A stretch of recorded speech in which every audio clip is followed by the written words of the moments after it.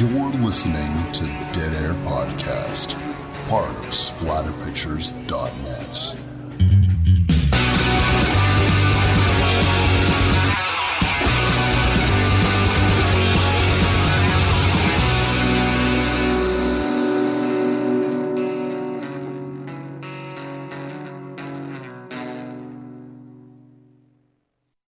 What's up, everybody? Wes Dead Air Knife here with, always, Typical Lydia. Today's show, we're going to be doing the 2014 found footage film, The Houses, October Built.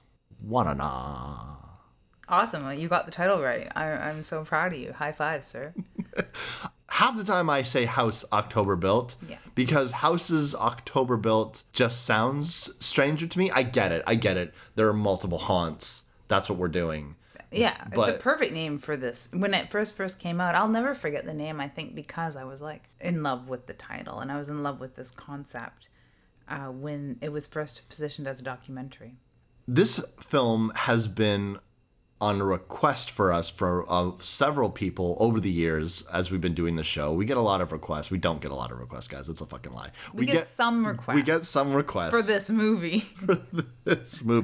But this is a great opportunity because this film was not only requested to us by a friend of mine named Laura Young, she also provided us with the film itself. This film had been on our list for a little while. We wanted to do it anyways, and then people would kind of chime in with like, hey, what about Houses October Built? And we're like, we're getting to it. But for some reason, it just never materialized. I never picked it up. You never picked it up. Yeah, it was on the list for last year, and then it got ousted. And I was like, well, we can extend Halloween with this film eventually, or have Halloween in July, or like do when we just itching for a Halloween movie, or something, or heading into Halloween, and we just never picked it up. And it was supposed to be in the month of October, but then me, being the fucking diva that I am, bumped it for Blood Rage. Yep, you did. But that's okay, because Blood Rage was fucking awesome. So. It was fucking awesome. I knew you'd love it. But we're also going to talk about this one now. We're extending Halloween because, you know what? We're adults, and we can do whatever the fuck we want. Yeah.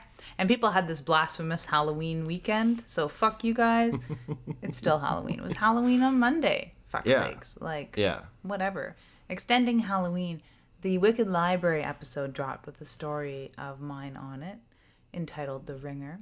So if you want to extend Halloween even further, and if you didn't listen to the 6 hours or so of podcasts that I recommended you listen to, including our 1 and 2 part Texas Chainsaw Massacre that we did for our awesome Halloween, and the Bind Torture Cast episode, they have a Poughkeepsie Tapes, their Halloween episode, and an episode me and Chris did a Mystery Show of Doom with Corpse Party. Mm-hmm. Yeah, so if you didn't get enough guts for your Halloween, then you can tune into that. And then, of course, the Wicked Library Halloween episode where Nelson W. Piles reads my story, and I am so grateful to be included in that roster, that anthology, and that tradition that is now the Wicked Library, read aloud in Pittsburgh at Rickard and Beagle Books, and I'm just very, very pleased with it. So please tune in. Mm-hmm. If you guys like Lydia's writing at all, but you're like, reading books, who's got time for that? Now you can have someone read it to you. Hear the dulcet tones of somebody else reading you Lydia's words. Nelson has a great voice too, and it is a Halloween story, so we're still on this extending Halloween thing, right? Because instead of sounding like a goon and saying every day is Halloween, like people tend to say, not only because it is, but it's nice to extend the holiday the way that we are, because haunts happen specifically around this time, but there are year-round haunts. There's year-round Halloween stuff to be done. Mm-hmm. You'll hear on the Corpse Party episode, Chris was here for the week preceding Halloween, Halloween, like, because we extend Halloween both ways, right? Before and after. And we had hit the Hostel Jail, the Haunted Walk tour. And that is like Halloween all year round to me. Saunders Farm has Halloween all year round, basically. They had really done up the walk, though, for Halloween. And I was really impressed because I just expected it to be Ghosts and Gallows, which is fucking terrifying enough. And very, very seasonal and horror and Halloweenish. But they had like lights and stuff, and there was a clown, and there was a guy dressed as Death. And I was specifically impressed with the clown because not a couple weeks ago, I was told to remove a photo of Pennywise the Clown from a TV guide in light of the recent clown terror attacks Whoa. in the US and Canada. You got censored? I got censored. What the fuck? Clown-wise. Clown censorship. Yeah. Probably the most egregious of all censorship. So I'm very impressed with the Haunted Walk and the Hostel Jail for including a clown in their tour. Against the grain. Yeah, absolutely. I mean, one of the fun things about Halloween that first of all, we can extend it however we want. That's a fun thing about Halloween. It's kind of a loosey-goosey holiday. No, it's not. There's a specific date. But there's an attitude that extends beyond that. And just like celebrating it. I feel like when people are like, every day is Halloween, somehow it can seem a little reductive. Because it's not the point that you love horror every single day or that you like ghosts and goblins and all that kind of stuff every single day. It's that the majority of people don't. And so it's a great opportunity to watch more people celebrate and be into the things that you are. And I'm never that person that's just saying, oh, you guys only care about Halloween for 7 days a year. Or like you only, like you're trying to like watch horror movies and you're like, oh, look how hardcore I am. I'm watching like a horror movie like on Halloween. It's so spooky. But I'm like, nah, man, I'm into that. Like the more people that are into our hobby, I'm not covetous of horror fans. I know you're not. Like I want everyone to talk about it, and I don't care if you like, in my opinion, lesser horror films or lesser examples of the genre, or even if you use Halloween as an excuse to just like get super trashed and like it's not really about like the holiday at all. I don't care. Fucking do it. As long as everyone's celebrating the same thing, I don't care how specifically you celebrate it. Yeah, I want to walk out and see everyone feeling spooky. You know what I mean? That's nice too. Yeah. Yeah. Yeah, and you know, when I'm on Facebook, you know, I'm seeing like my friends taking their kids out, my niece going out. I love that. That's so fucking fun. You know, yeah, we have our parties and we have our horror marathons and we have all this kind of stuff, but just boiling down to this singular origin point of all just being kids liking horror, going trick-or-treating, carving pumpkins. That's fucking fantastic to me, right? And I get all excited and I like all the photos and I get all super into it because everyone looks so cute and I'm just like so fucking into it. Especially when people who are really innocuous and don't really celebrate Halloween, don't really talk about horror, and then they go balls out and they turn themselves into like the Crypt Keeper. And it's like God. Picture perfect or something with the effects. It's wonderful stuff. Or then it goes both ways. You get people like Adam Green, horror filmmaker, spooky guy all year round, talks about horror all the time. Yeah. He tweeted something about putting Halloween decorations away, and my first thought was, what, they get put away? What do you mean put Halloween decorations away? I know. They don't go anywhere. They stay out all year round. To me, decorating for Halloween literally means I take some things out of my bedroom and I put them in the living room. That's me decorating for Halloween. Like I take the pumpkin candle holder out of my bedroom and I put it on the coffee table in the living room and I'm like, getting ready for the season. Yeah, there. Now I've spread a little more horror joy. Yeah, I buy one decoration every year, but it's like household stuff, so it's not like decoration. Well, that's what I like about it. I was like, you go to like the grocery store and it's like, here's some nice mugs and here's some nice like stuff like that you could just. This doesn't have to be like a Halloween decoration. You could just put this out. Like Bonesaw. Gang, she's got this fucking plastic skeleton dog that has just been here for it's a year. It's his birthday. It's his birthday. Yeah. Say happy birthday, Bonesaw. Oh, happy birthday, Bonesaw. Thank you. Bonesaw thanks you.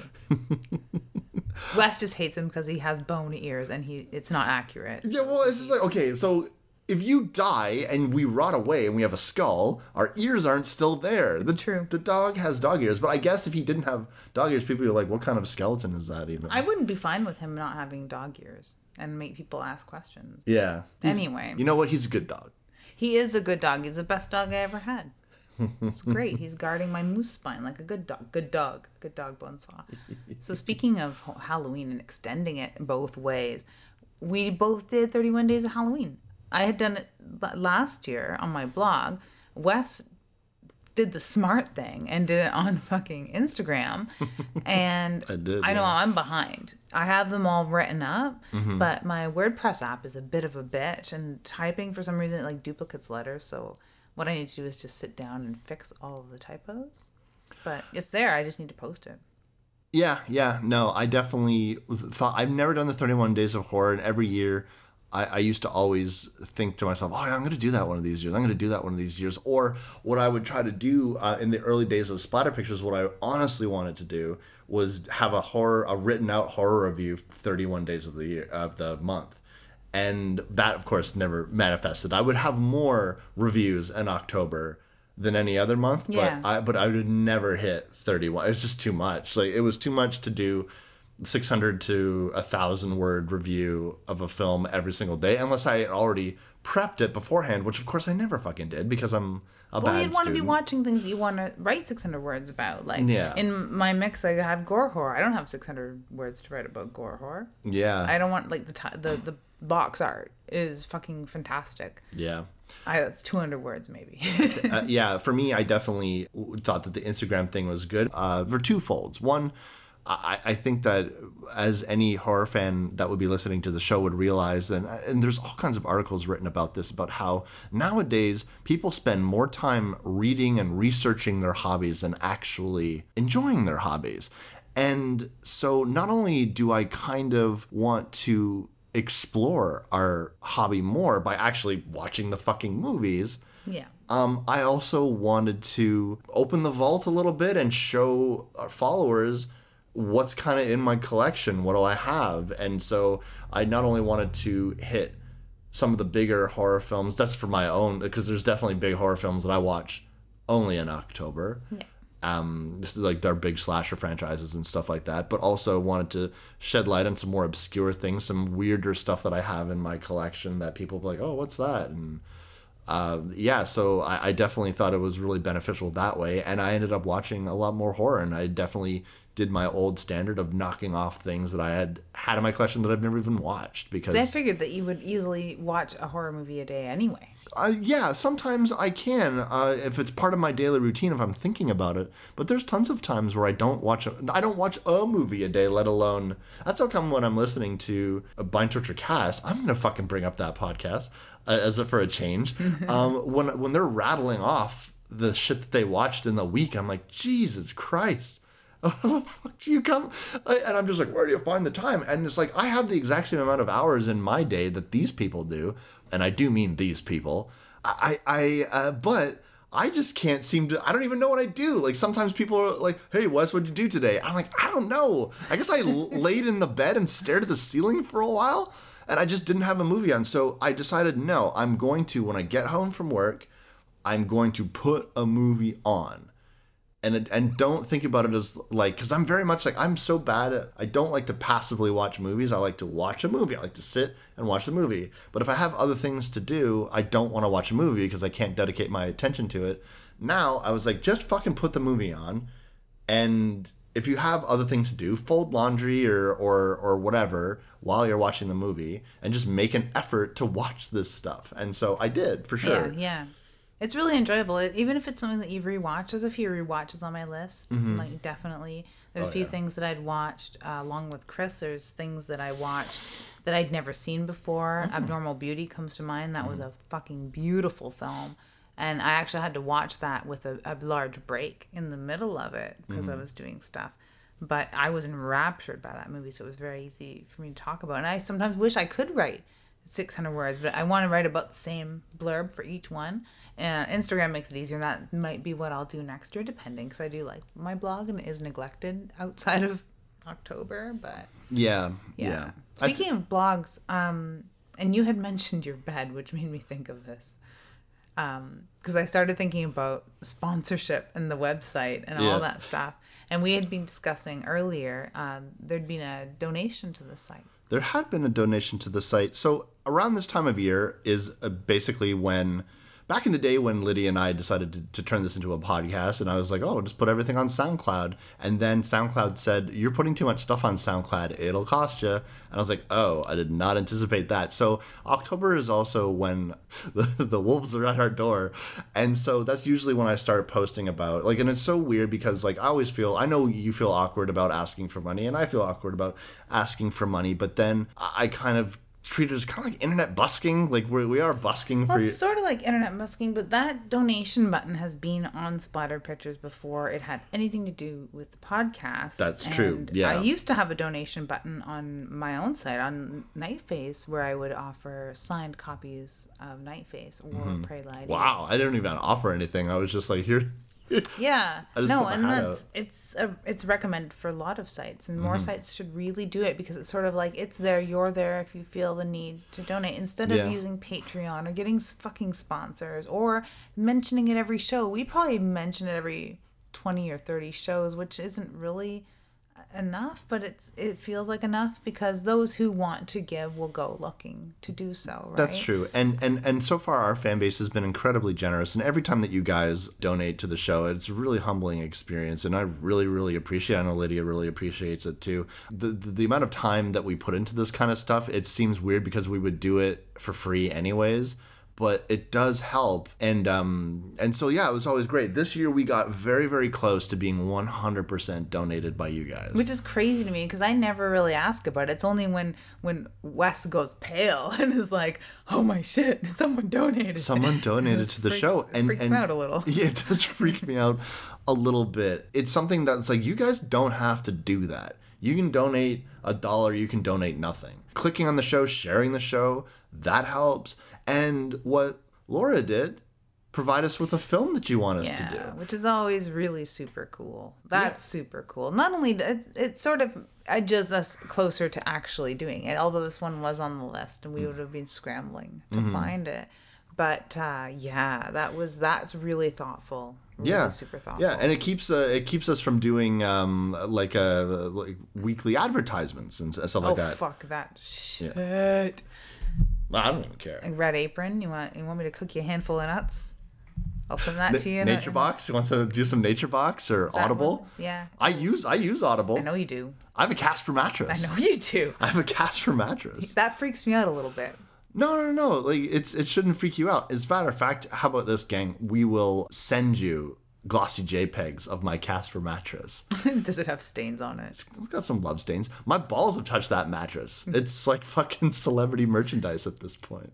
You have just wanted to have pictures of your balls sent out to listeners some way, somehow. I like this. Congratulations for fucking finally figuring out a way to do it. This is classy. Excuse me, trying to class the fucking place up a little bit, Lids. We have a picture of a mattress that my balls have definitely touched.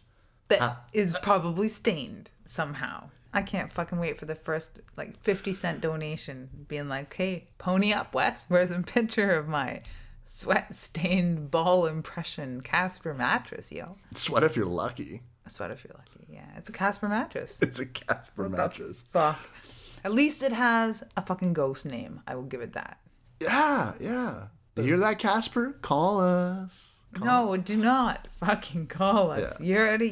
You already bought and sold by fucking Casper. You're half owned by the bastard anyway. You could say I'm sleeping with our sponsor. Ew, we don't have a sponsor. I know. Stop talking like that. Ugh.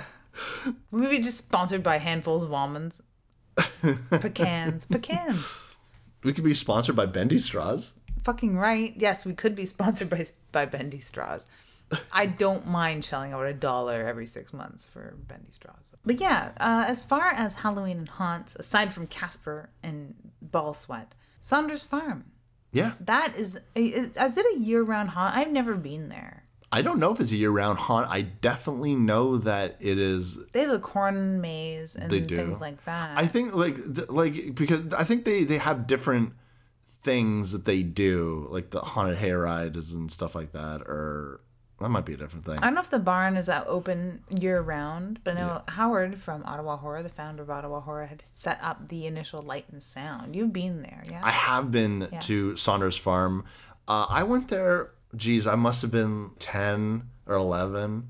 And I remember going up there and, the thing about being, I'm the youngest of 3. And one of the things that I've always noticed about being the youngest of something is you never, ever know where the fuck you're ever going. Ever. Like, you never know where you're going. Like, it wasn't like, I can't wait to go to Saunders Farm. It was, Wes, get your jacket on. and I went with my grandparents. My grandparents were very conservative, very religious, very traditional people. But they always took us places. It was very important to them that we went out and we did things. It wasn't always just sitting around the house. And so they decided to take us to Saunders Farm, which I guess, even though I didn't know where the fuck we were going, they were probably going for me more than anything. Probably, if you were about that age. Yeah, because I was the youngest. My siblings would have been older, so they would have probably they're at that everything's lame age my brother and sister were at, like, you know, like 13, 14, like the saucy age where you're just all like, fuck you guys, everything sucks. So we went to this place, and I remember fucking loving it. Was it scary? Well, it was weird because I definitely got startled. But I remember even being, so like going through the farm, and you don't go in individually, you go in with like a fairly large group of people. So I want to say there was maybe like 8 or 9 people in a group, myself included. And we went all through this place, and, you know, it's like flickering lights. And I don't even know what it's like now. It's probably completely changed because... It's pretty theatrical from what I understand. Yeah. So, but, you know, it had actors in it. And I remember one room specifically that was really cool. And there was a bed in it, and there was a body in it. And you could definitely get the sense that, oh, well, that body is going to spring up like Frankenstein's monster. And we're all going to go, ooh, and shit like that. But how they did it was like, you know, the art of misdirection. The legs of the body had a small woman in it. I don't know if she was a kid or whatever the fuck, but like she sprung up from the bottom of the bed as opposed to anybody sitting up from the top of the bed. And I remember that really got me. I was like, whoa. And like the whole room really reacted big. And I remember one woman all decked out almost like she was a witch, some kind of a hag of some kind, I'm not sure. And I remember she was like, "Are you scared, mister?" And I remember like, no. Like that, like, you know what I mean? Like, no. Yeah. Like that, because, you know, even at 10, like, I was all sauce, right? Well, of course. I wondered, when I went through Louis Tussaud's waxworks in Niagara Falls over and over and over again as a kid, I don't remember much of what's in the actual wax museum, but there is a hall of horrors and like torture chamber and stuff like that. And I remember that very clearly. I wanted to go in over and over and over again to see Charlie Manson at the very least. And they had like a hall with different heads that had been tortured and stuff, and shrunken heads. So I really, really enjoyed that. And I always wanted to go through twice. And if someone would have asked me, "Are you scared?" I'd have been like, "No, I'm excited. I love this place. I never want to leave." And I'm surprised that I'm not like a bigger Crypt Keeper fan, because I wanted to reminisce a little before we were recording this, talking about haunts and stuff, which is something I've never really gone through, aside from like little midway haunted houses and stuff. Gotcha. Yeah. So I went and watched the intro, like the entranceway to the horror hall at Louis Tussaud's, and it is like basically staffed by the Crypt Keeper. Definitely staffed by the Crypt Keeper. And it, like, I don't know why I don't love that, because I remember being so jazzed when I'd get to that corner, right? But yeah, very, very Crypt Keeper. You would love it. You would definitely. I definitely would love it. I love jokey, punny horror hosts, and I love the Crypt Keeper.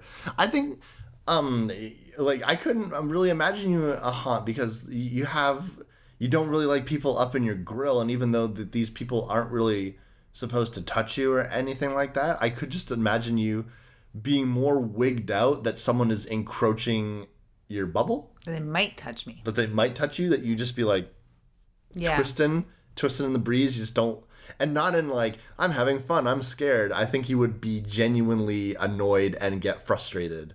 Probably. Inside of it. Probably. Yeah.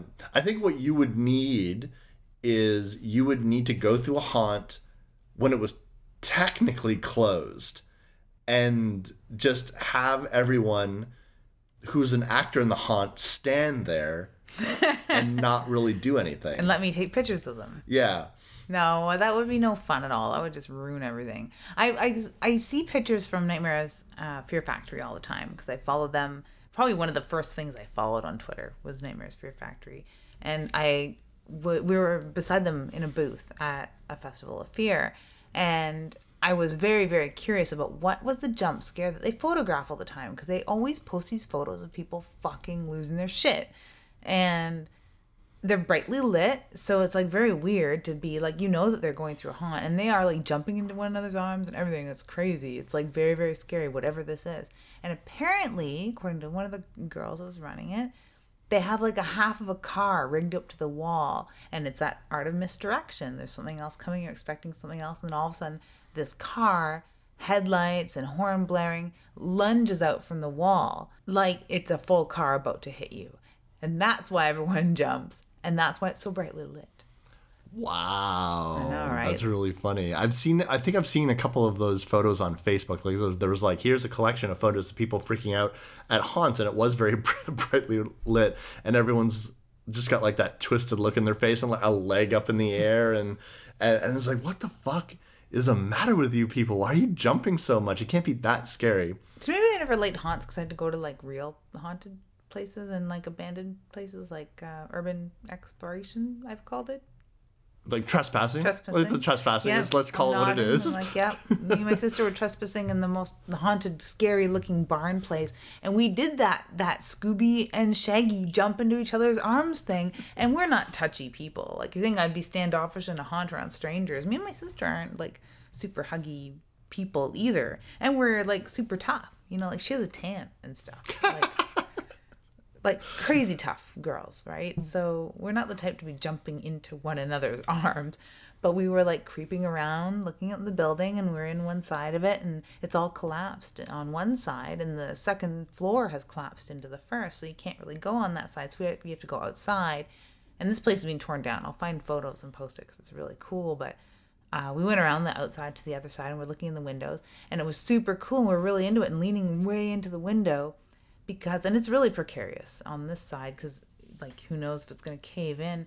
Not only had the second story caved into the first, but the first floor there had caved into the basement. Oh, so wow. we could see, like, old stone foundation and stuff, and, like, trying to look and craning in, and it's, like, dark. It was bright outside, but dark in there, of course, and then we could hear water dripping and scurrying. It was really cool, and then all of a sudden a fucking bat flew right between both of us, and we did the scream and the jump and the hug and the look at one another and go, It was so scary. Like, it was so scary. So yeah. That's reminding me of when I was a kid, and I mean by the time I was about like junior high, like grade 6 going into like grade 7 for sure, not too far from my school was what would be called by us as the abandoned school, but I don't think it was an abandoned school. And it was really one of those fucking, you're all sitting there at the playground looking bored, or the schoolyard looking bored, and then someone runs up to you and is like, oh my God, you guys, you gotta check out this place. Let's go. And so we all get up and we go, and what we find is this building that, back in the south end of Ottawa, there's train tracks running all through the entire city, honestly. But and a lot of them are abandoned because there used to be a lot more active railway system going through Ottawa, and some of them have gotten restored over the years to make part of it's the old train. Yeah. But nowadays it really just sits on this very lonely, isolated path that's still in the middle of a city, but it's all overgrown, it's all rusted, and next to it, behind a bunch of buildings, was this large building. And I don't think it was an abandoned school. I think now, looking back on it, what it probably was a train station of some kind. That makes sense. Or like either a service center, an office of some kind, something in which people who worked on the railway would have had, like, at the very least, a little base here for something. Yeah. I'm not exactly sure. So we used to break into it on a regular basis. It became almost a routine of every lunch hour.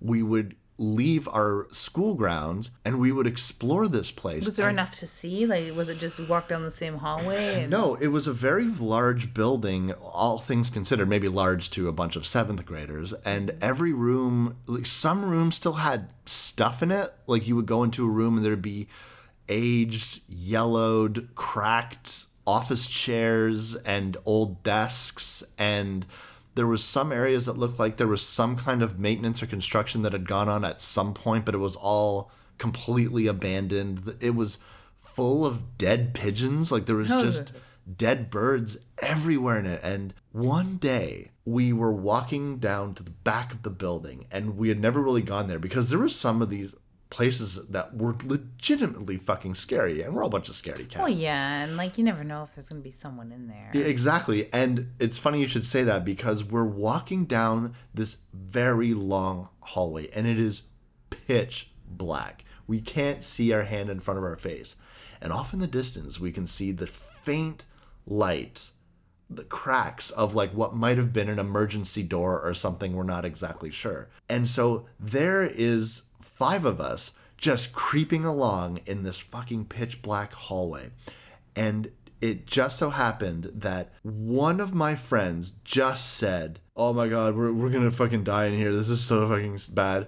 And another one chimes in, "The worst thing that's going to be in here is like a homeless person sleeping and he'll just stab you." And no sooner did my friend say that than someone, I think it was me because I remember it, the sound and the weight of it, my foot hit what must have been the covering for a fluorescent light that had either fallen down or had been taken down to do maintenance on, or I don't know.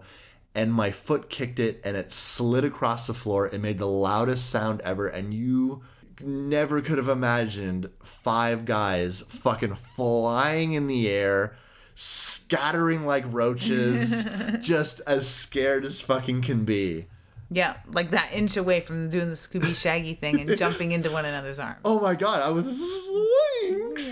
Yeah. Like my fucking, I fly out of my shoes and then I like run in place for like a good 30 seconds. Yeah, and then I run away. Little puff of smoke. Yeah. All 5 of you. That's my picture. That's awesome. So that's what I guess haunts are trying to recreate, those fucking moments that are nearly recreatable. So they have to rely on like misdirection and the jump scares and things like that, all the while not being able to touch anyone or hurt anyone, you know? And that's a sentiment in the film, that it's like anything short of piling people into a bag and beating them a little bit, you know, what's gonna scare people? A fucking bat flying between me and my sister and you kicking a fluorescent light cover. Yeah. Or what is reportedly a fluorescent light cover. Fucking crazy. Yeah. But yeah, I really should visit a haunt. This film, I'd watched it after thinking it was like a documentary and hearing it was a documentary. It was released as a documentary and screened at a film festival, then clawed back and turned into a film, which is great. I think that Mr. Rowe did a great job with this film. A lot of people have complaints about it. There's a lot of people that don't like it. There's things we don't like about it, but there's things that we really do enjoy about this film. So that's why we're covering it. And I just like the idea of haunts entirely. And watching documentaries on haunts, which this sort of blends that found footage, faux documentary with, like it is a viable film. Unlike the other like documentaries like American Scream and Monsters Wanted is one coming out, or magazines like Hauntopolis, where I can just look at the stuff and listen to people talk about building their haunts. But this, we get to sort of live vicariously through that too, right? Because they go through quite a few really cool haunts, and they're on a hunt for like the ultimate haunt. It definitely seems to be the genesis. So what this movie is it's a found footage film that is about a group of friends that decide that they are going to do a cross-country, maybe not cross-country, but they're definitely going to be doing a lot of traveling throughout the United States trying to find the ultimate extreme haunt experience. And let me tell you, you'll never see a more generic collection of dudes and a lady that just don't seem to me like they even really would give a shit about doing this. And I don't mean to look, I don't. It's not like the groups of friends that you can't picture them being friends. You're like, how do these people even know one another? No. Not quite like that. No. But they just are not invested in the project. Not invested in the project. And I don't mean to say, they don't really seem like fans of that type of stuff. And I don't mean to say like they're not wearing like the uniform, because it's not that. I mean, you don't have to, if you like haunts and horror and and metal and or punk. Like, you don't have to be dressed a certain way to like that stuff. Like because these guys are like khakis and flannel shirts and jeans, and like that's their how they dress, right? I keep calling Jeff Mr. Ivy League. Yeah. It does not allude to going to college whatsoever, I don't think, but he looks like Mr. Ivy League. But that's not to say that he can't enjoy this, but they seem totally uninterested. Yeah, like they literally don't give a shit. They give a shit about getting fucking hammered, because it starts out with that obligatory party scene, which makes me roll my eyes like and terribly. it goes on so long. This is like, and gang, I'll preface this right now. I do like this film quite a bit. It might sound at the beginning that I don't, because I have some big problems with certain aspects of it. And one of the problems is how much time is dedicated to watching these people be fucking annoying as shit. And drink and make dumb jokes and talk about nothing, and like they're reading fucking jokes off Twitter that aren't even funny, and they just wanted to say clown dick. They just wanted to bring clown dick into it, but a waste of time. No, Lydia, do you think that it's because we're old and not very adventurous? Well, we're pretty adventurous. I know, when you're describing a 13-year-old, I thought that was about accurate for me. So, I mean, I'm still like a snarky, I don't care 13-year-old. So, no, I don't think it's because we're old. I think she was rolling her eyes to that entire thing. It was great. It was great. I felt like I was almost like your dad or something. No, but what I mean to say is if someone told me that we were getting into an RV to do a long drive and go on this adventure, this cross-country adventure or something like that, I would be in bed by like 6 p.m. Or even if I stayed up late, I wouldn't be drinking. Like, these guys get fucking trashed. And the reason why I'm bringing this up is because there's 5 minutes of this fucking film dedicated to just random clips of them drinking and smoking pot and carrying on, and I don't care. And it's not the only instance. And no. And it doesn't make sense, because they're not going on an epic journey necessarily. They're going to do some filming, interview some people, talk about haunts, and try and find biggest, scariest haunts, and find out what really scares people. Yeah. Like, that's the whole point, apparently, right? So, but then they have to blow off steam for some reason. I don't get it. But then they continue to drink the next day and the next day, and it's like all they fucking do is drink. It's true. They're constantly nursing hangovers. They're constantly just fucking acting the fool. And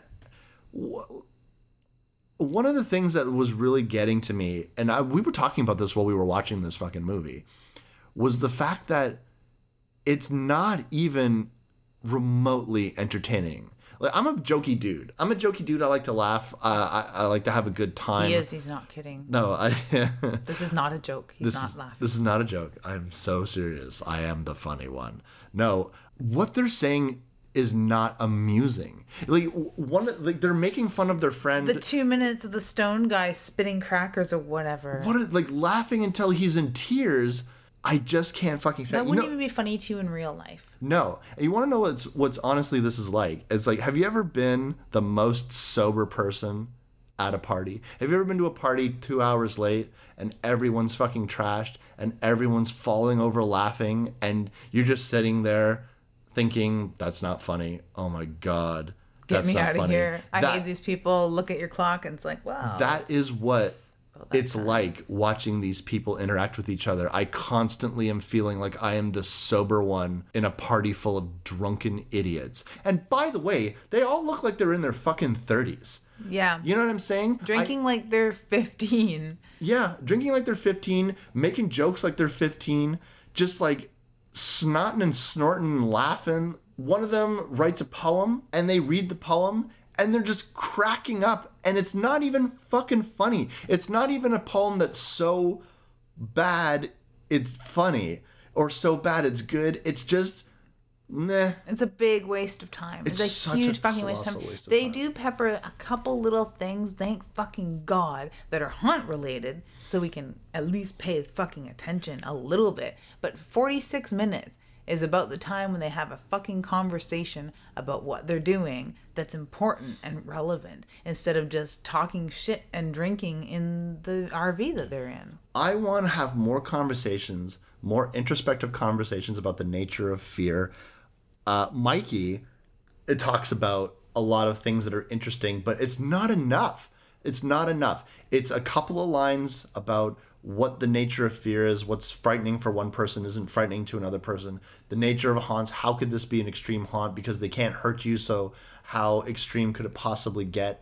More of this, less of that. Yeah. Why are we wasting more time dedicating to the fact that these people are idiots as opposed to me thinking they're not idiots and are actually engaged in what they're doing, invested, want to have conversations about this type of thing? Because without those, it seems very strange that they would all agree to this. Yeah, because they're not invested, not interested. And it's not even at this point, like up to 46 or so minutes in, that they're disenfranchised with the project. They're not being scared. They think this is all lame because they seem to be having fun in the haunts they're encountering.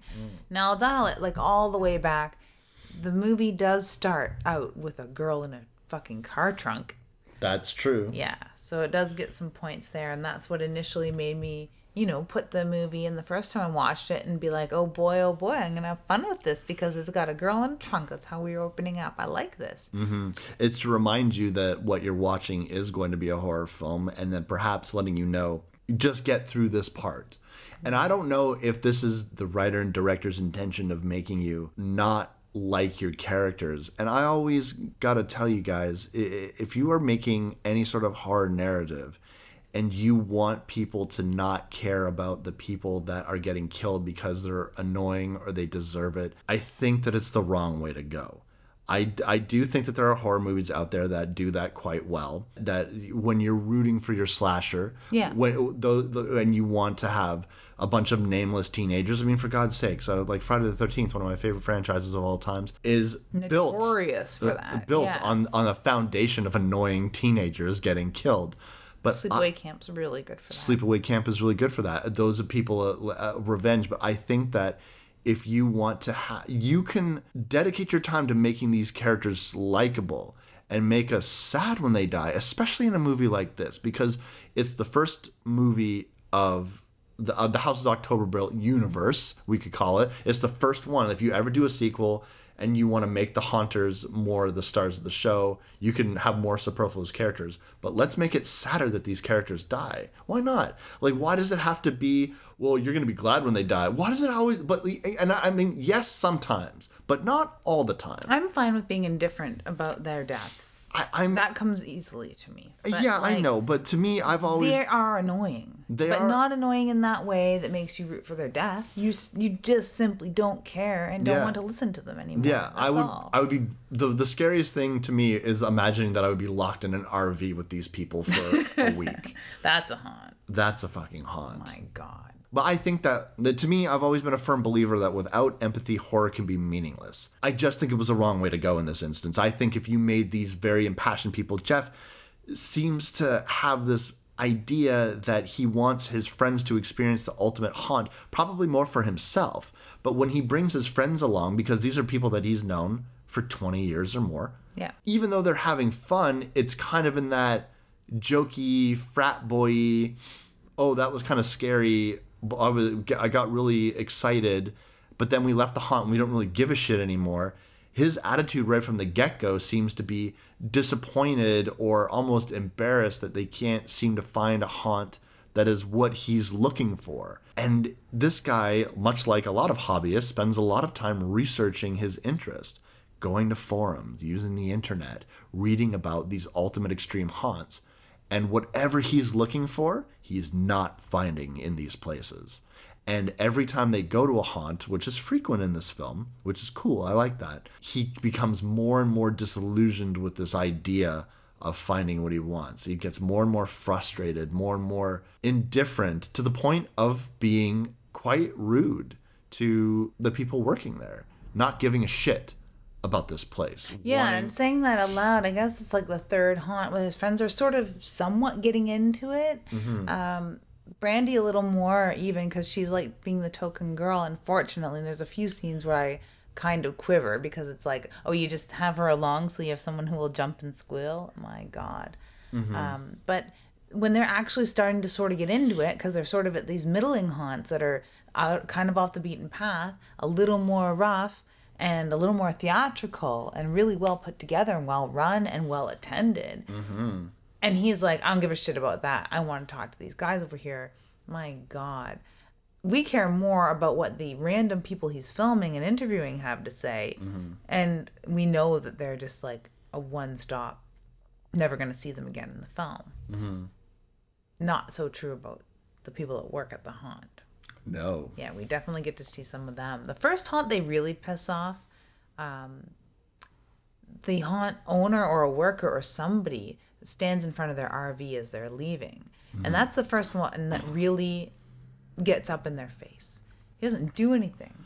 No, but and this is where the haunt of some of our this is the haunt that they go to where we're gonna meet our doll girl. Yeah. Like easily one of my favorite things about this entire film is the look of this character. She looks amazing, creepy. I even liked when they go into one of the things that I like about haunts so much, and what this really demonstrates quite well, I think, is the fact that in haunts you will have a character, and this character will sit in a room, and this room tells a story, and this character's look tells a story, and she will devote dialogue to extend that story. And so every room you go into, it's like a different little horror story. Yeah. And that becomes very interesting to me. And I think the nice voyeuristic perspective that we have of these haunts, not actually experiencing them, is we can drink in these rooms and drink in these characters and start to piece together what this might be. And then you know, like you see this doll girl and you see this room with the teddy bears and all this kind of stuff, thinking, oh, is this like perhaps she was a person just like you and she was turned into a doll and now you're going to get turned into a doll. Like maybe it'd be something like that, something cool and creepy like that. Especially where she's not like feeding you that. What she's doing is dancing around saying, come and play with me. And you can tell that her face is all cracked porcelain, but it's such great makeup that she still has full mobility in her features. Like she is fucking amazing looking. And her like scraggly hair that's falling out. Oh yeah. Very scary looking, just even in the first glimpse. And you kind of fall for her a little bit. At least I do. Oh yeah. But then you get to see a whole bunch more of her. Because after they're getting kind of weirded out and they're trying to leave, they encounter her outside the van. And Mikey goes out to talk to her and he comes back in right away and they're like, what did she say? And he's like, she didn't really say much. And she's fucking walking up into the van behind him, and then she just comes and sits down in their RV and she's like looking at each of them in turn, really creepy like, and she's not saying anything, but she opens her mouth a couple times as if she's going to say something, which I find unbelievably creepy. And this is where I did forgive a lot of the preamble in this movie when she made her presence. And then she gives this horrible, guttural, wretched scream. Oh my God, yeah. For no reason. And this is like a brightly lit RV where they're safe, you know? And she's sitting there just doing this for no reason. And then she gets up and walks out. Yeah. That would make my blood run cold if I was in that scenario. I wouldn't think, oh my God, it's like a real creepy doll girl. I'd just be like, I think this person's going to like stab one of us. Yeah, I'm like, is she in character or is she fucking nuts? Yeah. Can't tell. In that scene, you can't tell. And I don't think they can either. And it's very unnerving for them. And that's like the first instance where the haunt and life start to like kind of cross for these people. Unfortunately, it doesn't scare them off what they're doing. They continue, no, like it's not bad, I don't think, for them to continue to the next haunt, but they should like keep their own fucking hands off and keep their shit to themselves and don't start any trouble. And the minute that somebody gives them trouble, they should back right off. At the next haunt, they do, what is it you said, Almost Famous? Well, no, the doll haunt is where the Almost Famous thing happens. Oh, it? This is what triggers them initially. Oh.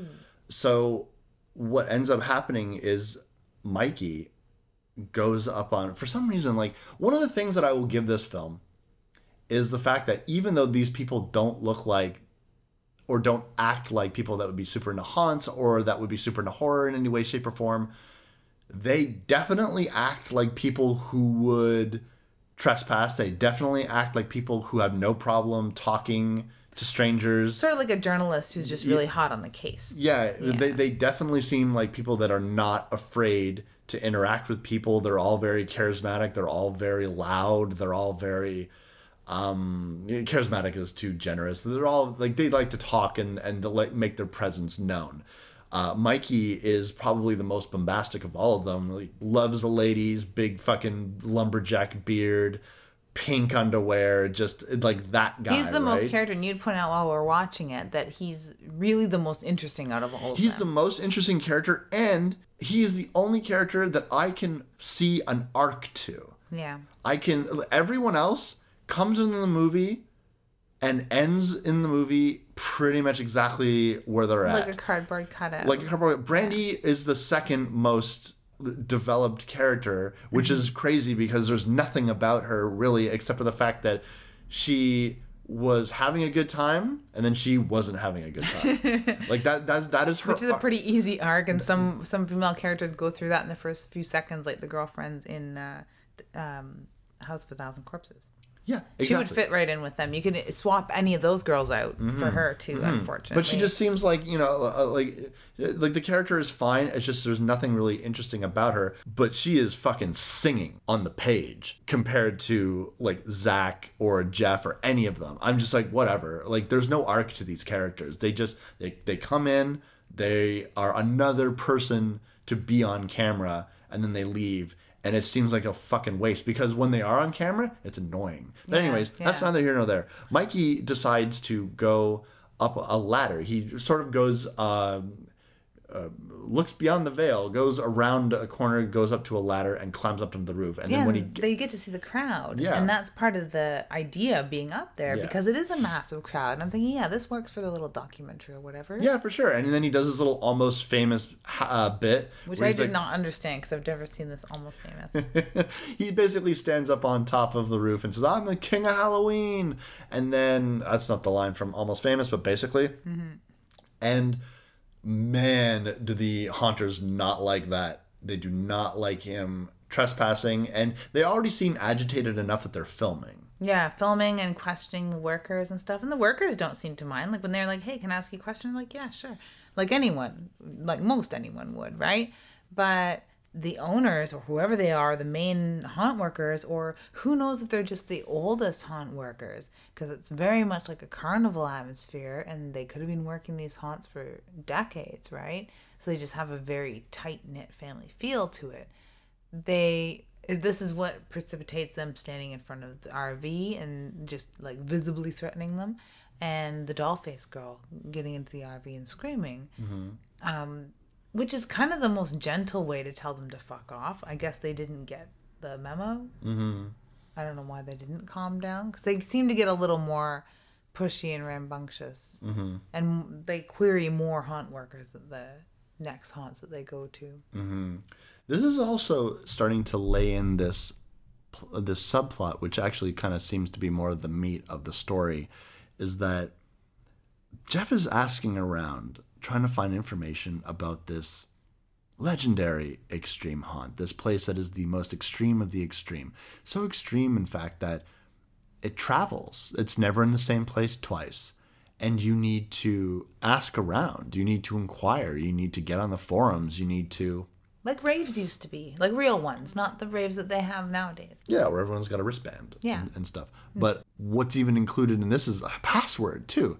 And so this begins his journey of trying to find people that know anything about this haunt. And if you're going to ask people, like, it may as well be people that work at these haunts or people that go to these haunts all the time. And piece by piece, bit by bit, he gets a little bit more information every haunt they go to. But that also seems to fuel his dissatisfaction with the haunts that he's in. Or he's not getting this information fast enough. It's not coming readily enough. What hoops he needs to jump through, he doesn't know. And he also seems to be on the verge of losing his party because as they travel, there doesn't seem to be a distinct end to this trip. Well, he hasn't said, we're going away for a week. We're going away for a month. We're like, how long? How many haunts are we going to? How far are we going? What are we doing? But this mythical extreme haunt is the one that they're searching for. And in the meantime, they'll go to all these other haunts. And as they go to these haunts, every single time, you pointed out when we were watching it a very funny comment that I thought, where you just said, watching people too dumb to know that they're being followed. Yeah, pretty much. Because as we're watching these people interact, as we're watching them go through the haunts, we, as the audience, are privy to things that the person holding the fucking camera doesn't seem to be privy to.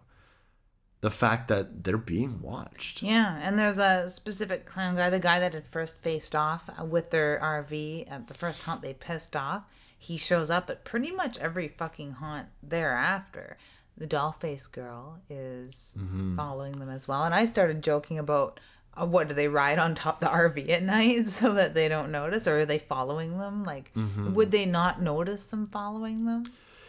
They should have noticed them following them, but I guess you go to the haunt and you see one haunter, you've seen them all, and they're not really paying attention. Look, you're talking about people that are too busy trying to get laid and drink and smoke pot and, you know. They even go in the middle of the bush at one point because they're going off the beaten path. They're going to, and they keep making comments about rednecks and fucking backwoods. Man, do they ever. Very annoying. And it's another fucking thing that's exacerbating all the haunt workers. They just like crash some dude's campsite basically. And they're like, oh, we'll camp here for the night. And he's a haunt worker and probably one of the more scary haunt workers that doesn't do anything scary. Comes out of the bush and he's like, what are you doing with my fire? Like, so then they make more comments about backwoods right to him. And he's like, what do you mean backwoods? It's like, have you guys not caught on that you're being followed and that you're fucking pissing these people off just naturally? Like going to the haunts and asking stupid fucking questions, doing things like hitting on the haunt owner's daughters and like stealing their campsite. Like that's fucking crazy. And then you insult them by saying backwoods. I was insulted by a shitty rap that he decided to give around the fire. Stupid, fucking useless, waste of time crap. There's nothing that agitates me more than weak-ass fucking rhymes. Weak-ass rhymes. I'm going to write that down so that people think I'm hip when I say it. But yeah, they're fucking annoying and they're fucking stupid. That's, yeah. Now I'm getting all belligerent. I think that like we would probably side with the haunt workers on this one. Oh, completely. And luckily they do recur, so we can sort of like relate to them a little tiny bit. Thank God, especially Dollface Girl. She's great. She is her makeup, her character is the highlight of this film for me. It's outside of one of these darker haunts where there is a very, very big crowd, and they're saying things like backwoods and these like redneck haunts and stuff. Yet when Jeff goes to go to the washroom, he gives up on going to the washroom because the lineup's too long. I'm like, well, these places are drawing people like mad. If you can't get to the washroom, that's crazy. So he goes to pee in the bush. And this is where we meet, well, not meet, but see one of my other favorite haunt workers. Is it Bloody Bunny? Bloody Bunny. Bloody Bunny. Who comes at him in the bushes. And I thought this is where it was going to be our first kill. I really Oh, man. It's scary, too, because this Bloody Bunny has an axe. Yeah. And he smucks it into a tree a bunch of times to indicate this is a real axe. This is a functioning piece of equipment here. And I'm coming at you with it. Yeah. Yeah. And man, does the guy, I think it's Zach is the guy filming it. He fucking is just like running away. Go away. Leave me alone. And then falls over, and then the Bloody Bunny does like a little like chittering like bunny paws up type thing. I love paws up. Yeah. It's really cute. And it's sort of in a way, and he comes at him a couple times after that before he leaves, but he's sort of like, you putz, you know, like I'm just here doing my job and you're shitting your pants, quite literally, just because we're not in the haunt. But you had pointed out he adheres to haunt rules. He's in character. He's not touching him. He's just That's the thing. Terrorizing him. That will lead us to like my overall question about this film But as we progress, the encounters with these haunters becoming more frequent, at least for us, the audience. These dipshits don't fucking notice half the time. And when something weird does happen, they forget about it instantly. I'm such like an anxiety-stricken person that if I had one bad encounter with any one of these workers, I would be talking about it for days. And you would recognize them when you see them. Oh, hell yeah. I would see that person in my fucking dreams. It takes Brandy at... I don't remember if it's the zombie strippers first or after, because I really like the zombie strippers scene. If they're going to throw on a little stupid party drinking scene, zombie strippers is the way to go. They weren't as good as the zombie strippers we have here in Ottawa. No. If I do say so. But it was a fun little scene, like zombie strippers. But they use Brandy's name while they're going through a haunt. They do. On one hand, I think that's kind of cool because it goes with, like, they could be cold reading the crowd in the lineup and hear somebody be like, hey, Wes, blah, blah, blah, blah. And, like, you're going through a haunt and someone comes up to you that's a creaky old hag and calls you by name. Like, that's really effective and smart. But we know that these people are being overtly threatened by these haunt workers. So to have them use Brandy's name, that's when she starts to catch on a little tiny bit that these people have it out for them. And it's not safe there. Mm-hmm. That's like, what, 4 haunts in? Oh, yeah, absolutely. This all culminates into what I submit is the creepiest, most tense scene in this entire film. And that is the scene where all of a sudden the camera turns on and we're in night vision and we're looking at one of our protagonists. Yeah, the camera comes up on Bobby. And is filming him while he's asleep. Mm-hmm. And you think to yourself, well, wait a minute, who's holding this camera? And then you see the camera walk through the rest of the RV. And you see Mikey asleep. And you see Zach asleep. And then you think to yourself, okay. And then you go into the room and there's Jeff asleep and there's Brandy asleep. And then the hand gently brushes down Brandy's cheek while she's unaware. And then the camera moves away and then looks into the light. And you see the person holding the camera is a clown, a creepy clown. Not the exact one that was following them initially, but one of them. And the camera goes off. And at that point, when I first watched this, I'm like, when are they going to find this? Is it going to take them 2 fucking days to turn on that camera? Mm-hmm. Like, these people are so brain dead. So I really like what happens next. Mm-hmm. It's really, really cool. And also during that scene, I should probably mention, fucking one of their licenses gets taken. Yeah. So I was like, oh my God, like, first name, last name, address. Everything. Like, that's fucking terrifying to me. And if they get stopped, they don't have their license and they could get ticketed. That was my first thought. Yes, Lydia, yes. But they don't have to wait long because the next day, while Jeff is doing his daily checking of haunt forums, someone has posted the video online. And they're starting to freak out now because who filmed this? Someone broke into the RV. None of them woke up. They're all very sound sleepers. And what the fuck? Jeff contacts the person that posted the video. And that leads them to having to go to a bar to meet someone named Giggles. Now, if posting the fucking video wasn't creepy enough, Mikey opens up the fridge to get more beer, of course. I'm just assuming because that's what these people drink. They don't drink water. They just drink beer. And there's a giant cow heart in there, too. So not only do these people come in sneakily, grab the camera, film them, touch one of them, rustle around. They also somehow teetered in there with a fucking plate full of cow heart and blood and got it into the fridge. So I guess these people were like so drunk they didn't hear a thing, or they're very sound sleepers, or they thought it was one of the other ones of them up rambling around. I don't know, but to not notice the people following them is one thing, but to have that happen is entirely another in my mind. It's really, really funny, but when they get to this bar is completely full of haunters. There's creepy old people, there's people in makeup, and they're there for hours. It reminds me of the Clown Bar in Shakes a Clown. If anyone hasn't seen Shakes a Clown, I suggest that you run out and do that.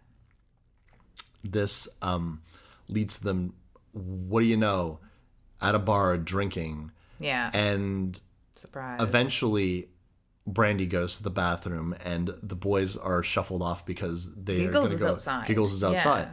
And so they go to try to meet Giggles. Meanwhile, the haunters pick up the camera. Oh, City Boys left their camera here. And then they go into the bathroom where Brandy is, and they corner her. Telling her that they're going to make a movie. Oh, making a movie, and they're fucking like, you know what I'm saying? And like, they don't directly say anything about any kind of sexual stuff like where she's like, get away from me, and they're like, I'll get away from you. Like, yeah, it's that type of thing where you're like, ugh. It's just icky. It's very icky. It's very icky. They're a bunch of big dudes. She's by herself in the bar, and they're just saying shit that you like, you know what they're fucking saying. Yeah. Like, you know what they're fucking saying. And she finally pushes her way past them, and then there's more struggling, and then we're back in the RV, and this has really changed the attitude for a lot of people. Like, not only have, as things kind of worn on and people have gotten a little bit more solemn and started discussing the nature of fear and what they could possibly even looking for. It's a haunt. It's carnival crap. It's like what could possibly be happening at these places. Now that whatever has happened, these haunters have made a move specifically on Brandy, and the worm has turned for a lot of them. Yeah. Because it's one thing to come in and film them all while they're sleeping, leave a cow heart in the fridge. But now they have like cornered one of them. Yeah. Split them up and cornered one of them, which is not fucking cool. So now they don't want Brandy to be unattended whatsoever, which is kind of a good rule, I think, for any of them at this point. I think, yeah, that should be, all of you should not be by yourselves. You are being followed, you idiots. Yeah. You idiots. It makes it fun as a viewer because you really are kind of rooting for the haunters, not because your characters are super annoying. That trick didn't work. But what is working is you feel that they have encroached where they're not welcome and they're not getting the fucking message. Mm-hmm. Yeah. Mm-hmm. This kind of brought me to a question. Like, by the time we're in the bar scene, I was thinking to myself while we were watching this movie, who's paying for all of this? Who is paying for these haunters to either travel, follow these people, break into the thing? Like, what is the monetary compensation for this? Because I feel like running a haunt itself is probably pretty expensive. But now you have to, is this extra hiring? Is there a management team? What's going on here? Well, like, when they return to the RV that night and get accosted yet again when they're like surrounded and they're like banging on the outside of the RV, and they turn on the lights, and there's how many of them? 50 still? at least. Yeah. So you're not kidding. You're not kidding. There's parts of me, I have reservations about that. I don't think, like, cost. They're having fun. Yeah. Annoying these fucking people. Yeah. And leading them on with, like, mouse and cheese through their maze, right? Because it seems to be what they're doing. His friends are just, I think, at this point catching on. He's just now telling them about the mythical blue skeleton haunt that he's been looking for. He finally gets a name. Blue Skeleton is the place that they've been looking for. And that's what they've learned. That's what they've been able to infer from all of this evidence. And now, it becomes an interesting question about how far does this go? How many of these haunters are involved in this? And Jeff starts to begin to believe that this has all been part of it. This is all a big game and an initiation, so to speak. And like, if I were one of his friends in the RV, I wouldn't buy it either. And from where I said, I sort of kind of don't buy it because I'm like, they're just fucking with him. They're just fucking with him. And they question one another as to, are you just being fucked with? But of course, they feed them just little tiny breadcrumbs, and then in the form of a jack-o'-lantern with an invitation in it. How'd they get that letter in there? I don't know. I couldn't figure that out. It could be like, you know the trick of writing your name on the inside of a banana? No. Oh, well, I'm not telling you. But you can do it. Oh, jeez. Yeah.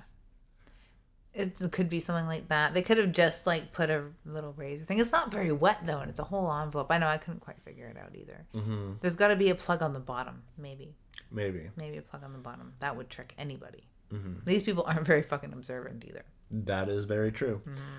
But they finally know that where it is nowadays or this year is in Louisiana.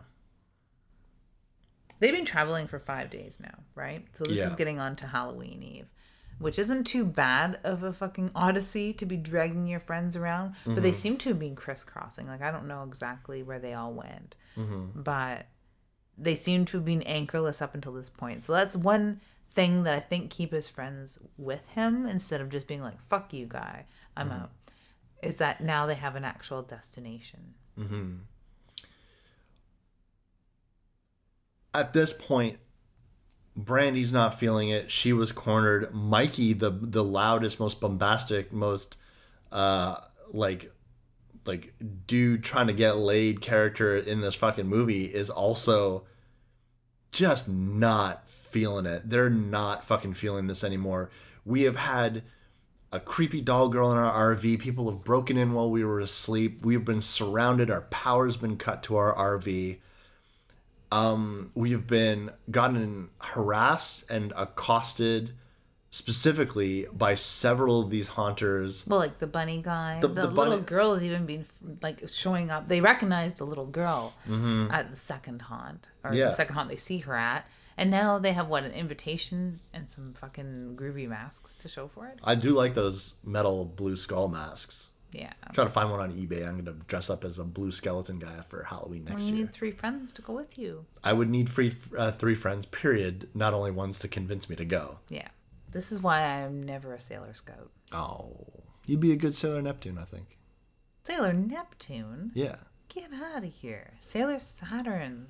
Sailor Saturn is very cool, too. Yeah, I'm Hotaru through and through. I think that at this point, Jeff has just been tub thumping this fucking idea of trying to get everyone on board with this fucking blue skeleton thing. This is what we wanted. This is what you guys wanted. You weren't scared about the other ones. This is the one that's going to scare you. They're already kind of scared, in my estimation. They're more scared of the actual real viable threat that these people are going to fucking blow out one of their tires when they're on the road and they're going to be in mortal danger, or that axe is finally going to make contact or something. Even when they finally make it to one of the more extreme haunts, they already kind of seem not that into it, like more stressed out at going through the haunt than really enjoying it. Even though it is really, really cool. And there's parts where they turn to one another to have that look of like, hey, that's really cool. But they're, like you said, they're too weather beaten at that point. They're too weather beaten. Like, I mean, going into the elevator area and it's shaking and almost like they're dropping in and opening up into the asylum area. Like a basement, even though it's like a one-level house. Like, I really like that haunt, the way it was set up a lot. That haunt was amazing. They had people swinging from the ceiling. Like, it was really fucking cool. Yeah. And again, at that point, like, I'm forgetting about the annoying characters. I'm forgetting about the genericness of a lot of the shit that they're doing. I'm forgetting about bad raps, stupid poems, and watching idiots laugh about shit that's not funny. Because we're invested at that point in these really cool haunts that they're seeing. Some of the more dangerous haunt workers that are definitely following them that we're looking out for while we're in these haunts with them, right? So it does a good job of immersing us in these places with our own backstory. So we start to get very nervous for them. Mm-hmm. And on top of that, there's still peppered in little bits of video with haunt workers saying things like, oh, I shouldn't tell you about that, or there's definitely been a guy that died in there, or did you hear about this haunt that did this, or I hear about these places that do that. So it's we don't do background checks on our people. Maybe we should. Or they hired a killer at this place. They hired a killer. Yeah, all this type of extra information.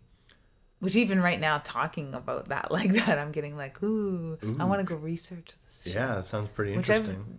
We've heard actual news reports like that. So it's not outside of the realm of possibility, all the stories that he's encountering. It all rings true. Haunts are created the way that these haunts are, and a lot of them based on real haunts, and they went to real haunts for the documentary portion of it all. So, like, it's all crossing those lines and getting our wires crossed while we're watching it, because we're also looking out for people like Dollface Girl, Bloody Bunny, the giant gimp looking guy, or the giant Dom looking guy. So The really big clown, like the really big one that has like the big fucking monster face, like that guy, you see him. Yeah. And that was what I liked about that scene where he was surrounded by the van, the RV gets surrounded, and you see all of the haunt workers there, like tons of them. You could pause that scene, and I'd want to do that. Like, and I recognize that one because I did recognize a few of them in the crowd. yeah, and we're just calling out the big ones, the ones that are very visible and have almost a character to them. There's about 5 of them. But yeah, in that scene, you could probably point out more like, oh, I remember seeing that guy in the first one, or that guy was just behind them. And, or maybe the guy that they encountered in the forest. Yeah. He's probably in that mix too, because they pissed him off good. Man, did they ever. Shitty raps and then calling them backwoods. What the fuck? Anyway. Yeah. So they eventually get to Louisiana, and it's a big celebration. Not Mardi Gras, but very Mardi Gras-like. There's Well, it's beads. Halloween and There's downtown beads and there's Orleans. boobs and there's costumes and Everyone's wearing masks. everyone's wearing masks, and they are bringing their blue skeleton masks that they got on their RVs that were left there. It was funny. They're like, it was like, what? Somebody in the middle of the night like put these masks on our things? Like we didn't even hear them. I'm like, people have literally been inside your RV. Why is this like where you're like, what? I'm pretty sure that these people are riding along inside their cupboards and on the roof. Like I really do, and they're just not noticing. Yeah. They must be being followed because they're going sort of anchorless from haunt to haunt. That or these people travel much like carnival workers, or if they're traveling with Blue Skeleton recruiting, maybe, who knows the real explanation, but they're definitely fucking being followed. They pass these people on the highway several fucking times. And there's definitely going to be an indication later that their RV is definitely bugged. Yeah, which is hilarious. They deserve that. Yeah. It's probably been bugged before the fucking video got posted to the internet. Probably. They're that stupid. Honestly. Probably left it unlocked. Probably. Yeah. Honestly.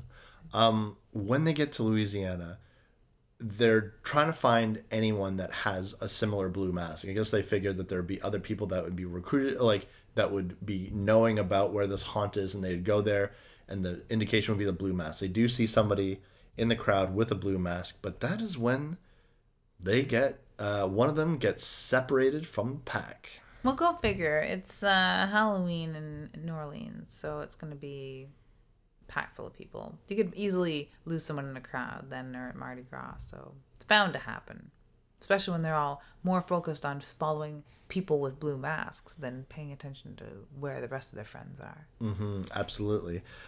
This is the first time that one of them gets separated and finds themselves in a hallway, finds himself in an alleyway because he believes that he sees his brother.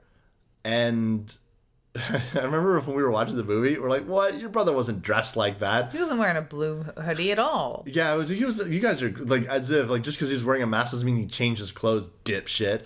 Cut to, oh, wait, his brother was definitely wearing that blue hoodie. So I don't remember his brother wearing a blue hoodie before that scene. Do you think that they were just like, shit, he wasn't wearing that hoodie. Put that hoodie on. Yeah, could be. I just don't remember wearing that blue of a hoodie because it was super blue. But either way. He ends up surrounded. And we see the doll girl. We see Bloody Bunny. The little girl as well. Oh my god. And so he gets surrounded. And we're not sure what happens to him. Yeah, the only point of view we have, and that's one thing that this film does very well, does rely on the stationary cameras inside their van and the cameras that they have. Yeah, it's not like in Grave Encounters where like the camera drops and it falls at like a perfect cinematic angle to like see everything. It's right? very realistic. Yeah, and it's also to keep it ambiguous. They do something to him. Yeah, it goes pretty much dark because he's in a dark alleyway. And he screams and then is silenced and dragged away. His screams go kind of gurgly too, so we think that he must have got his throat cut or something. Tongue cut, throat cut, maybe something. Even a gag put in his mouth. Who knows? Like, I don't know. We don't know. Yeah. But as his friends realize that he's no longer with them, they try to find him, and they're given an indication that they need to go to. They need to drive down the road to this fork in the road. This fork in the road, and Brandy and Mikey fucking don't want to do this. Jeff is convinced. This is all part of it. This is all part of it. This is all part of it. It's like The Game, that stupid movie. This is all fucking part of it. We just have to do what they say, and this is what we wanted, right? This is what you guys wanted, and we're gonna do it. Bobby's point is that, well, what do we like? What do you want to go home? Are we gonna leave him here? We're gonna leave him here. It's like, so what do you want to do? Do you want to drive down this road, or do you want to leave him here? What do you want to do? Obviously, they can't leave him here. And then what ends up happening is we roll up, is a bus, and out from the bus comes a slender individual wearing a skull mask. They get a text message from Zach's phone that says they have 60 seconds to get out of the bus, or they will kill their friend. More than half of which they spend arguing about what they're going to do, while I'm sitting there saying, he said you had 60 seconds, you dumbass. So then they get a text that says 45 seconds. And I'm like, thank you. And this is where Mikey says, I'm not scared of these people. And then they get a text message, we'll give you something to be scared about. So the RV is bugged. They're definitely bugged. And they're like, what? Can they hear what we're saying? Yes, they can hear what you're saying. They obviously can hear what you're saying. Yes, it's also been following you and you're in grave danger, too. Yeah. Yeah. They eventually agree to it. They find themselves bound with zip ties and with sacks over their heads and sitting separately on a bus, driving with a driver and two individuals Who are keeping them separate and quiet. Who are keeping them separate and quiet. Now, this is sort of the beginning of an extreme hunt, right? This is sort of like where they wanted it to start, right? It very much seems like that is what's happening now. It definitely seems as though, if I had fear about what this was, it's starting to feel like this might actually be a haunt. Mm-hmm. We're not sure. But they're definitely freaking out. And as the bus rolls to a stop and the three men get pulled out, Brandy's left behind. This agitates them to no fucking... And not only is one of them dating Brandy, yeah. But like everyone seems extremely agitated by the fact that they're not taking Brandy with them. She's already been cornered once before. When she's alone on the bus, they drive around. Who knows where the fuck they're going, how long they've been driving for. They have a knife tour, but it seems to be more of for us, the audience, because she wouldn't know that they have that. Yeah. But yeah. They tell her that you're going to pick up the camera. You're going to count to 30. You're going to pick up the camera and you're going to record everything that you see. And we'll be watching. So you better do it. Which is such an amazing beginning to a haunt. Beginning to a haunt. They use the knife to cut the zip ties and they leave. This is the final sequence of the film. And the final sequence of the film is quite interesting because this haunt seems to be a dedicated area of camps, like cottages or wood cabins or something like that. And what impresses me so much about this haunt, you're thinking, what would this extreme haunt be? What would it be? And you go to seemingly an innocuous cabin. There's nothing. There's not cobwebs. There's not strobe lights. There's nothing. It is a modestly decorated, rustic place that has a 40s to early 50s sensibility to it. Mm-hmm. Subdued tungsten lighting, books on the shelves. It's kind of like my house. Kind of like yeah. You know what? But like, if I were to come into this, and I've thought about this place, I've thought about the aesthetic of your place before. Mm-hmm. And people were to think about you're like a really big horror fan, which you are. You're the biggest horror fan I know. And you are a gothic lady. I have a whole bunch of things that I like to call you in text messages. Yes. That are basically just like you being the most goth person I know. And I think about your place and I'm like, it's homey, it's nice, it's super clean.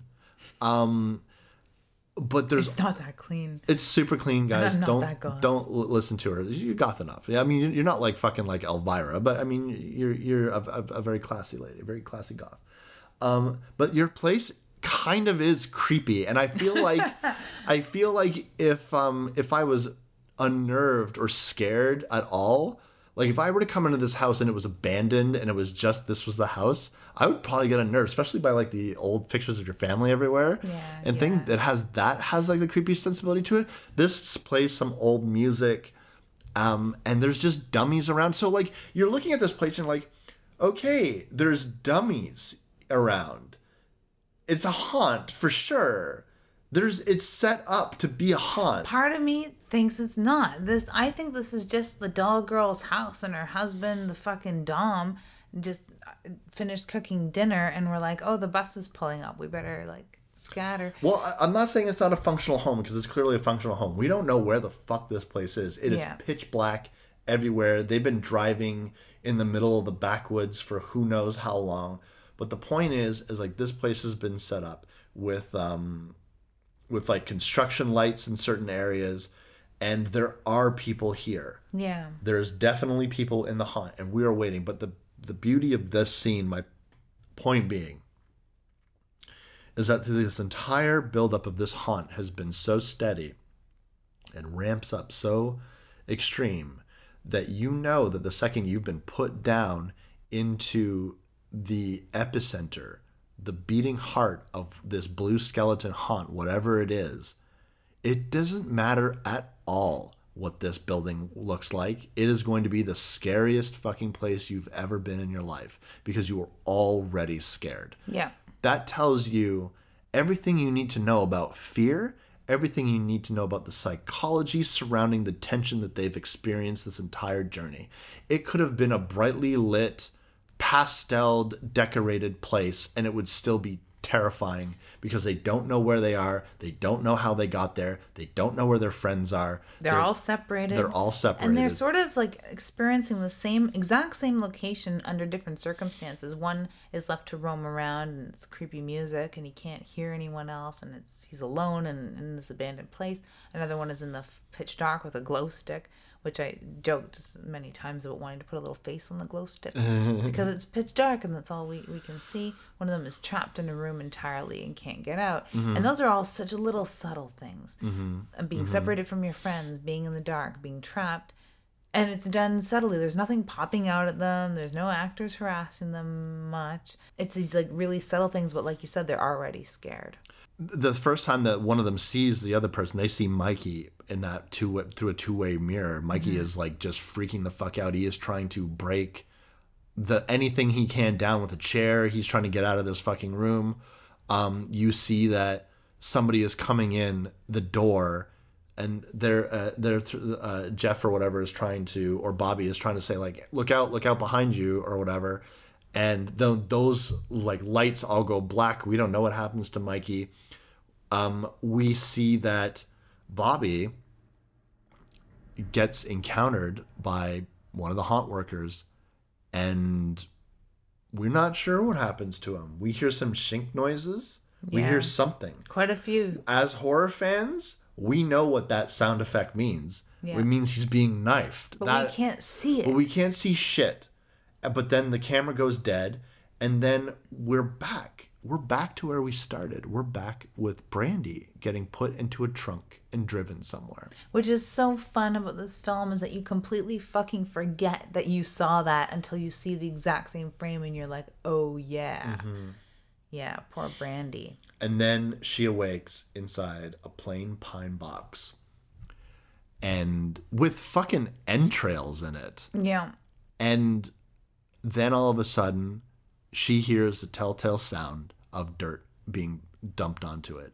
We also see internal cameras from Mikey and Jeff.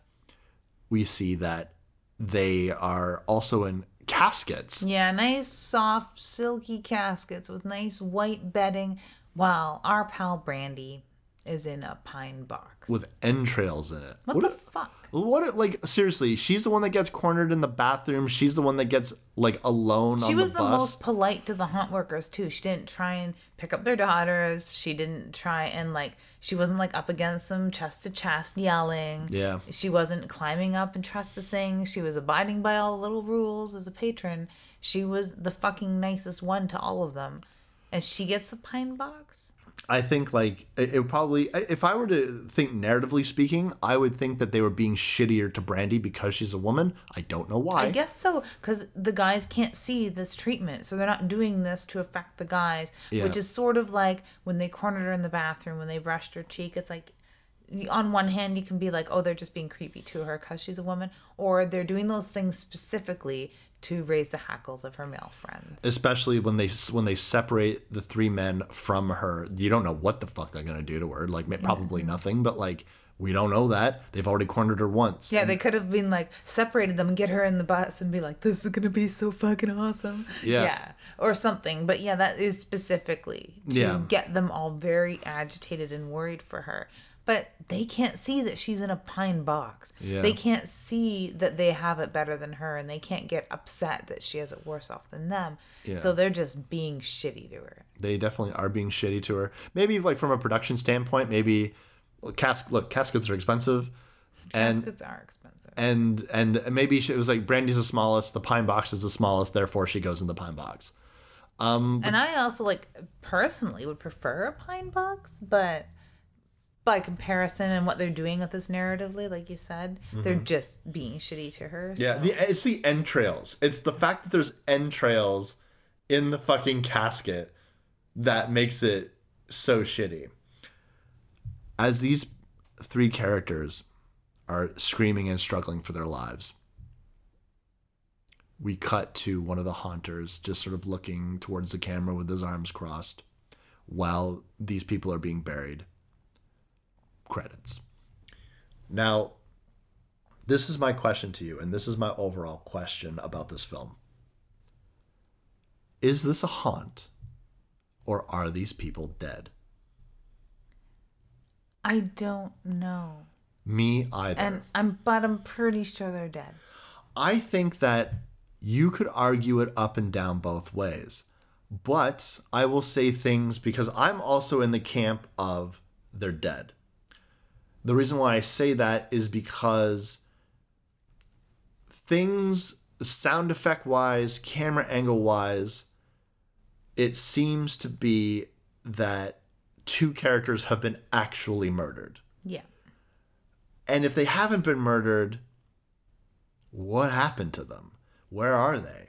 Are they sitting in the bus going, this is so awesome, you guys? Yeah. And I mean, burying someone alive is extremely dangerous. Because if they run out of oxygen, and the way Brandy was freaking out, yeah, she could be going into shock and run out of oxygen a lot quicker. And I was like, oh, is there? And when they were burying her, I was looking for like, is there like a tube or something, or like there'd be some air getting fed to the casket or something? So it's just the psychological sensation of dirt being put on a casket while you're inside it. Which someone can go definitely into a panic attack. Exactly. And die. Yeah. With that claustrophobia. But no. And so I'm thinking, so what happens after credits? Do they just quickly unbury her, pull her out, and be like, you survived the blue skeleton, here's your t-shirt?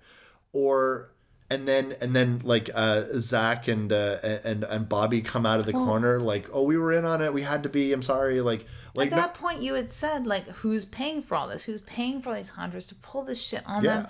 Wouldn't they have to be paying some nice bucks to be put through this fucking shit? Yeah. So what, they get out, they get unburied, they get their t-shirt, and they get a bill for $800? Holy fuck. Because, like, right? Who's paying for the gas, the mileage, like all like the labor? That's why I think that they're just dead, because all those little tidbits, those breadcrumbs that were filled with telling us how many haunt workers were fucking unstable, deranged, killers, no background checks.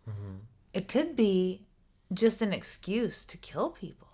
And that's where I was reminded of the film that we did a little while ago on the show called Mimesis, right? The life imitating art type deal. Yeah. These haunts are legitimate haunts with people who are casually working there. But within those haunts, there are workers who are part of a secret group of haunters that use this and this idea of the blue skeleton. The blue skeleton isn't a haunt, it's a murder game. And it is only for the people who are the haunters, and they convince people, or like they somewhat allude to people that this is just the most extreme haunt you could go to get victims to go to it. They drive them out into the middle of nowhere and then they just murder them. Yeah. And that is what this is. And of course, they don't need to be paid to do this because they're stoked on doing Yeah, this is like their, like, they might even have to pay. punching someone in the dark. It's punching someone in the dark. A victimless crime.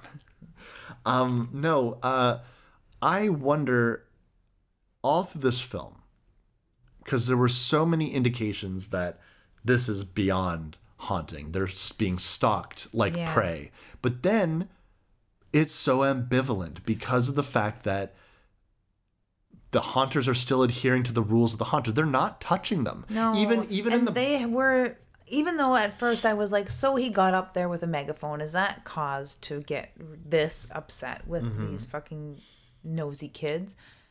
It's not really, but they did cross the haunt workers. They Even did, subtly, but they did. Several occasions. Now, it could be just by virtue of the fact that they had a camera, they were asking questions. This is what gave them the attention that they wanted to at least participate in the Blue Skeleton. Oh, you want extreme haunts? Oh, you were looking for the most extreme haunt experience?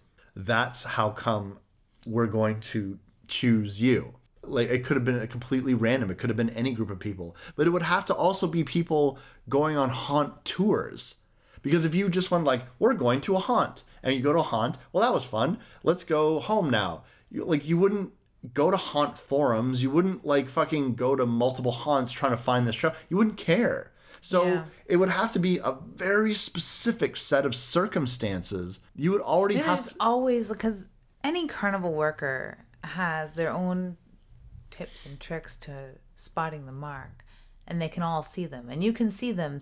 If you're sitting back watching them mark the marks, you can see them do that. So it's the same sort of technique. Maybe they're like, hey, we've had this guy asking questions at our haunt, and we saw him posting the same sort of questions in the forum. Did you see him at your haunt? And like, yeah, we totally did. And him and Brandy and stuff. And they start exchanging information in the underground. I'm assuming that that's how that happens, because you're right. It couldn't just be like, oh, Lydia and Wes go to Saunders Farm and then get dragged off into a school bus with bags over their heads. Like, you would be noticed. So they've definitely done their homework and followed them, and they've made themselves easy to follow. Like, we've called them stupid enough times. And like driving around in the biggest fucking car in the county, right? Like, you just... Yeah. This giant fucking RV... You're all loud. You're all obnoxious. You have cameras. Like, you were so easy to fucking spot. Anytime you stop at a truck stop, anytime a diner, if you like, we're in the middle of nowhere. You're in the middle of nowhere in a fucking driving fortress. On their territory too. Yeah. Because if they know the countryside, they know the back roads, they know the ways to get from one place to another. It seems that they work at different haunts the same way carnival workers work at different carnivals, and fruit pickers work at different fields, and all those sorts of things. It's that underground of that specific industry, right? So I really think that they wouldn't have been so off the beaten path in the minds of the haunt workers. Very easy to follow, and they could have easily stayed a step ahead of them too.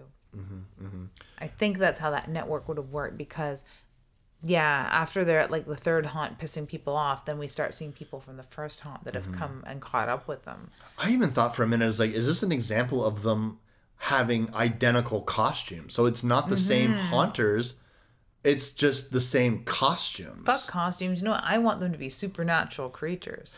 And they travel in tunnels underground, graveyards, and they just pop up in unused caskets. That's kind of cool, actually. Maybe they were buried alive to become haunt workers. Or maybe they were previous victims of the Blue Skeleton, and now they're like forced to be part of them. You know who would have to ask is Chris. Chris and Luke both have paid more attention to like more extreme in the underground haunts and stuff like that, and like extreme escape rooms and stuff like that in the States, because we don't do anything fun like that here in Canada.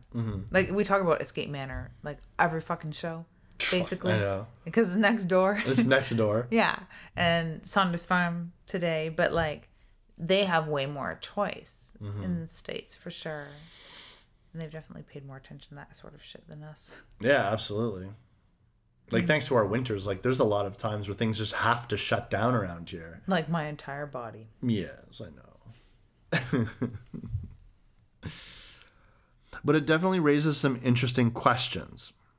And I think that if someone wanted to believe that these people went looking for the most extreme haunt experience and found it, and then walked away from it the next day, you could argue that. And I think that also if you want to believe that people went looking for the most extreme haunt experience and met their deaths, the ultimate fear experience, I would think that that would also be accurate too. It's a perfect ambiguous ending. Yeah. It really, really is, unless you're that convinced one way or the other. Yeah. And I'm sure there's people that watch this and read it one way and will not entertain any other I theories. think if we've done anything and someone has watched this movie and had their mind made up through the whole thing and didn't realize it, and then to consider possibilities of the end, anyone that was convinced that they died might have, you know, a little bit of a rethinking to do. Yeah. I still think they died. I'm not going to rethink that at all. I think that they died too, but just because, and the only reason why is because I'm falling into the old habit of it's a horror movie. It's a horror movie, and horror is about death. I think I'm falling into the fact that they hire a bunch of fucking killers. But yeah, but then I think to myself, wait a second, it's a horror movie. That means it's supposed to frighten you, and it's supposed to make you think, and it's supposed to twist you psychologically. And so I think that you can have fear without death, and so they could very well be alive. You're a friendly guy, Wes. Of course I'm a friend. Nice, friendly guy. What do we got next for him? Coming up next, we're going to pull our stupid RV off to the side of the road and check into Motel Hell. I'm excited about this one. Me too, because our next stop is Bates Motel. Oh. Yeah, we're going to go on those little back roads, side roads, and find the worst fucking places to stay. At least they have showers, right? There's definitely that. Yeah, I'm pretty excited for Motel Hell. I'm pretty excited for Motel Hell. I'm very excited for Psycho. It's about time we tackled some Hitchcock up in here. We're going to be heading into some Canadian and black and white and weird ass shit is what we're doing next. Yeah. Speaking of weird ass shit, how does your chair feel? It feels pretty good. Yeah. I heard that it had been invaded. It hadn't been It invaded. had been invaded. I didn't clean it. Well, that's fine because I don't fucking believe you really clean anything around here. You know that when I said that your place is really clean, I was lying. Yeah, who do you think cleans it? Little owls? I think Bonesaw cleans it. Bonesaw cleans With it? his little puppy bone hands. Little puppy bone hands? Like he ties a little broom to his little tail? Yeah. He doesn't have a tail, Wes. He's a fucking skeleton. He does that dog thing where they rub their butt along the floor, but he's got like a fucking disinfected rag there, and he just like drags it along the floor. Oh, I'm fine with that. That's perfect. Yeah, that's exactly how the house gets cleaned. And on that note, I'm Wes Knight, I'm typical Lydia. and you've been listening to Dead Air.